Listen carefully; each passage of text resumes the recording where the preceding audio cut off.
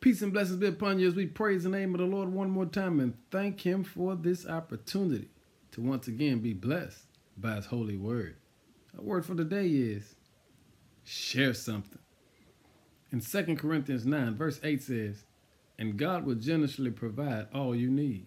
Then you will always have everything you need and plenty left over to share with others."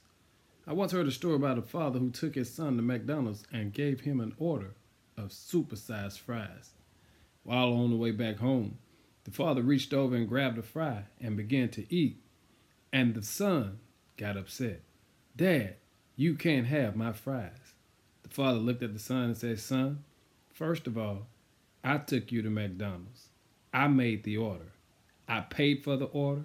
I handed you the fries, and I'm the one taking you back home. And I didn't have to do it.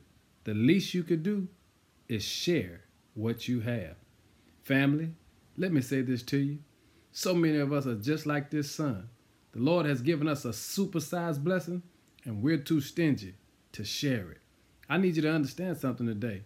Everything we have comes from the Lord, and we don't deserve it.